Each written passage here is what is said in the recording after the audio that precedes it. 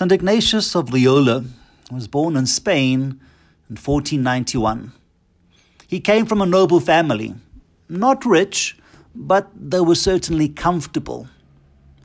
Ignatius lived a secure life. He had dreams of victories in battle being rewarded by marriage to a princess.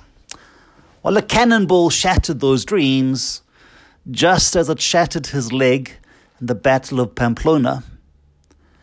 This led St. Ignatius on a spiritual journey, ending in his embracing a life of poverty, chastity, and obedience, and the founding of the Society of Jesus in 1540. At the time of his death, 16 years later, there were over 1,000 Jesuits working in various works and missions all over the world.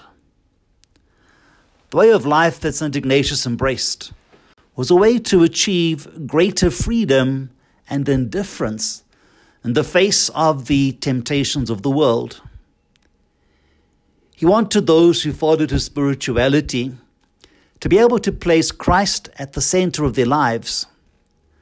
Money, possessions, positions, reputation.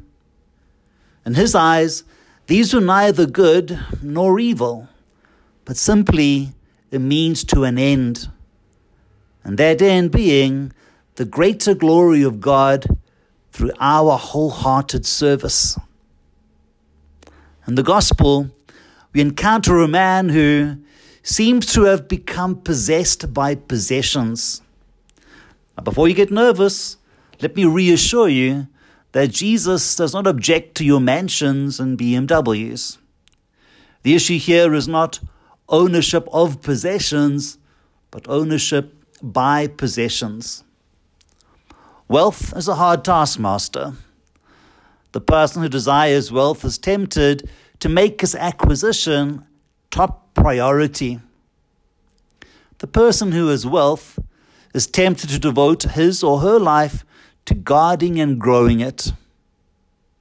We're all tempted to believe that we can find true security in wealth. Faith in our wealth crowds out our faith in God. And so, it's not money that's the problem. It is the love of money.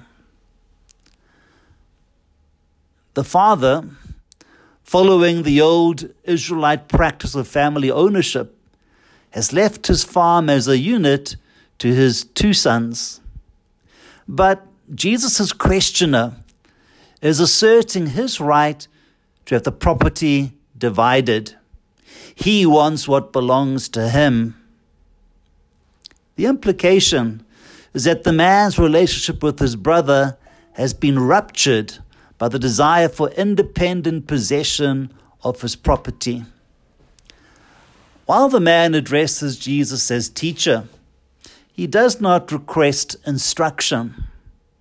Instead, he tells Jesus what he wants, and he asks or commands Jesus to do his bidding.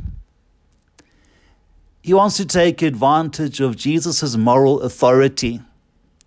He wants to use Jesus' authority to gain power over his brother in the dispute over their inheritance.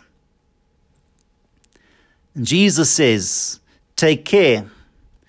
Be on your guard against all kinds of greed."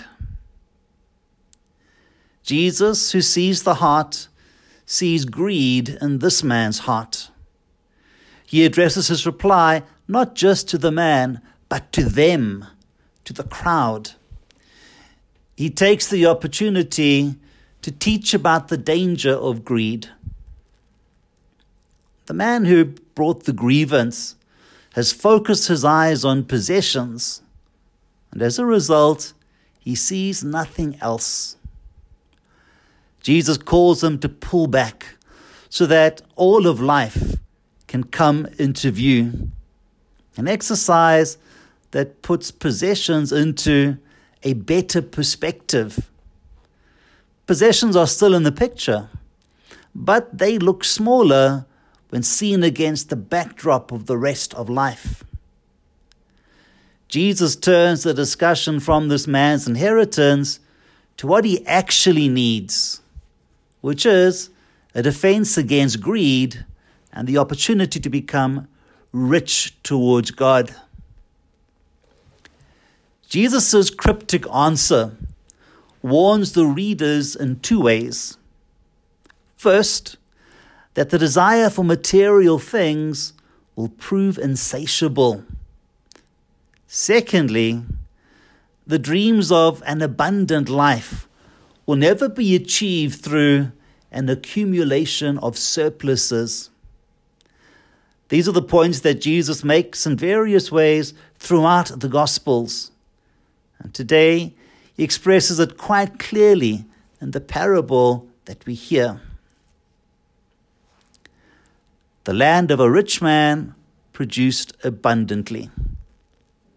The man was rich prior to this harvest, and the harvest simply increases his wealth.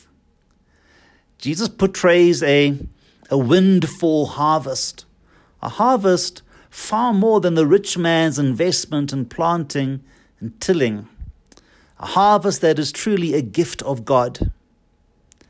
And as we shall see, the abundant harvest raises the question of stewardship. What responsibility do we incur when we acquire more than we need? Also, he thought to himself. The man talked with nobody but himself. This speech is quite a sad one. This wealthy, self-confident man has arrived. He's made it. He needs an audience for his arrival speech. But who actually is there? Who's available? Family? Friends? Servants and their families? Village elders? Family landowners? The typical Middle Easterner always has a community around him. But this man is alone. He can only address himself. The first hint of a problem lies on the man's use of the first person pronoun. In his very short conversation with himself, he uses the word I 6 times and the word my 5 times. He gives no thought of giving a bonus to his hired hands or a service project for his community. He offers no word of thanksgiving to God for this tremendous harvest. Everything is I and my. Jesus presents the man's self-absorption with crystal clarity. He says to himself, this rich man, "Take a break, eat, drink, be merry." This man has more than enough to meet his needs, even more than he needs to live in luxury. His future could not be more secure. And now, all he has to do is enjoy his wealth. That's his plan. However, his life didn't turn out quite as he had planned it. Jesus poses the question, "And the things you've prepared, whose will they be?" The person who loves possessions and guards them jealously maintains tight controls, erects barriers to prevent other people from gaining access. However, when she or he dies, all of these plans are for naught. Jesus indicates that the problem was not the man's wealth, but his selfish hoarding. Many of us are tempted to hoard money and possessions and to make them our security. The problem is not wealth, but selfishness, a turning inwards, a dependence on self that separates us from God and neighbor. What does it mean? What does it look like to be rich towards God? Firstly, this must surely mean that we are thankful to God for our blessings. Secondly, it must mean a stewardship that returns God's portion to God. And thirdly, it must mean a generosity towards the neighbor whom Jesus has charged us to love.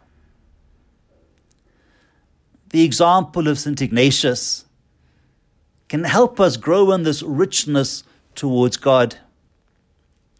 He teaches us ways of living, thinking, and being in the world that orient our lives towards Christ and can help us grow in the love and the freedom of the children of God. Today we give God thanks for St. Ignatius, for the Society of Jesus, and the whole Ignatian family throughout the world on this day of glorious celebration.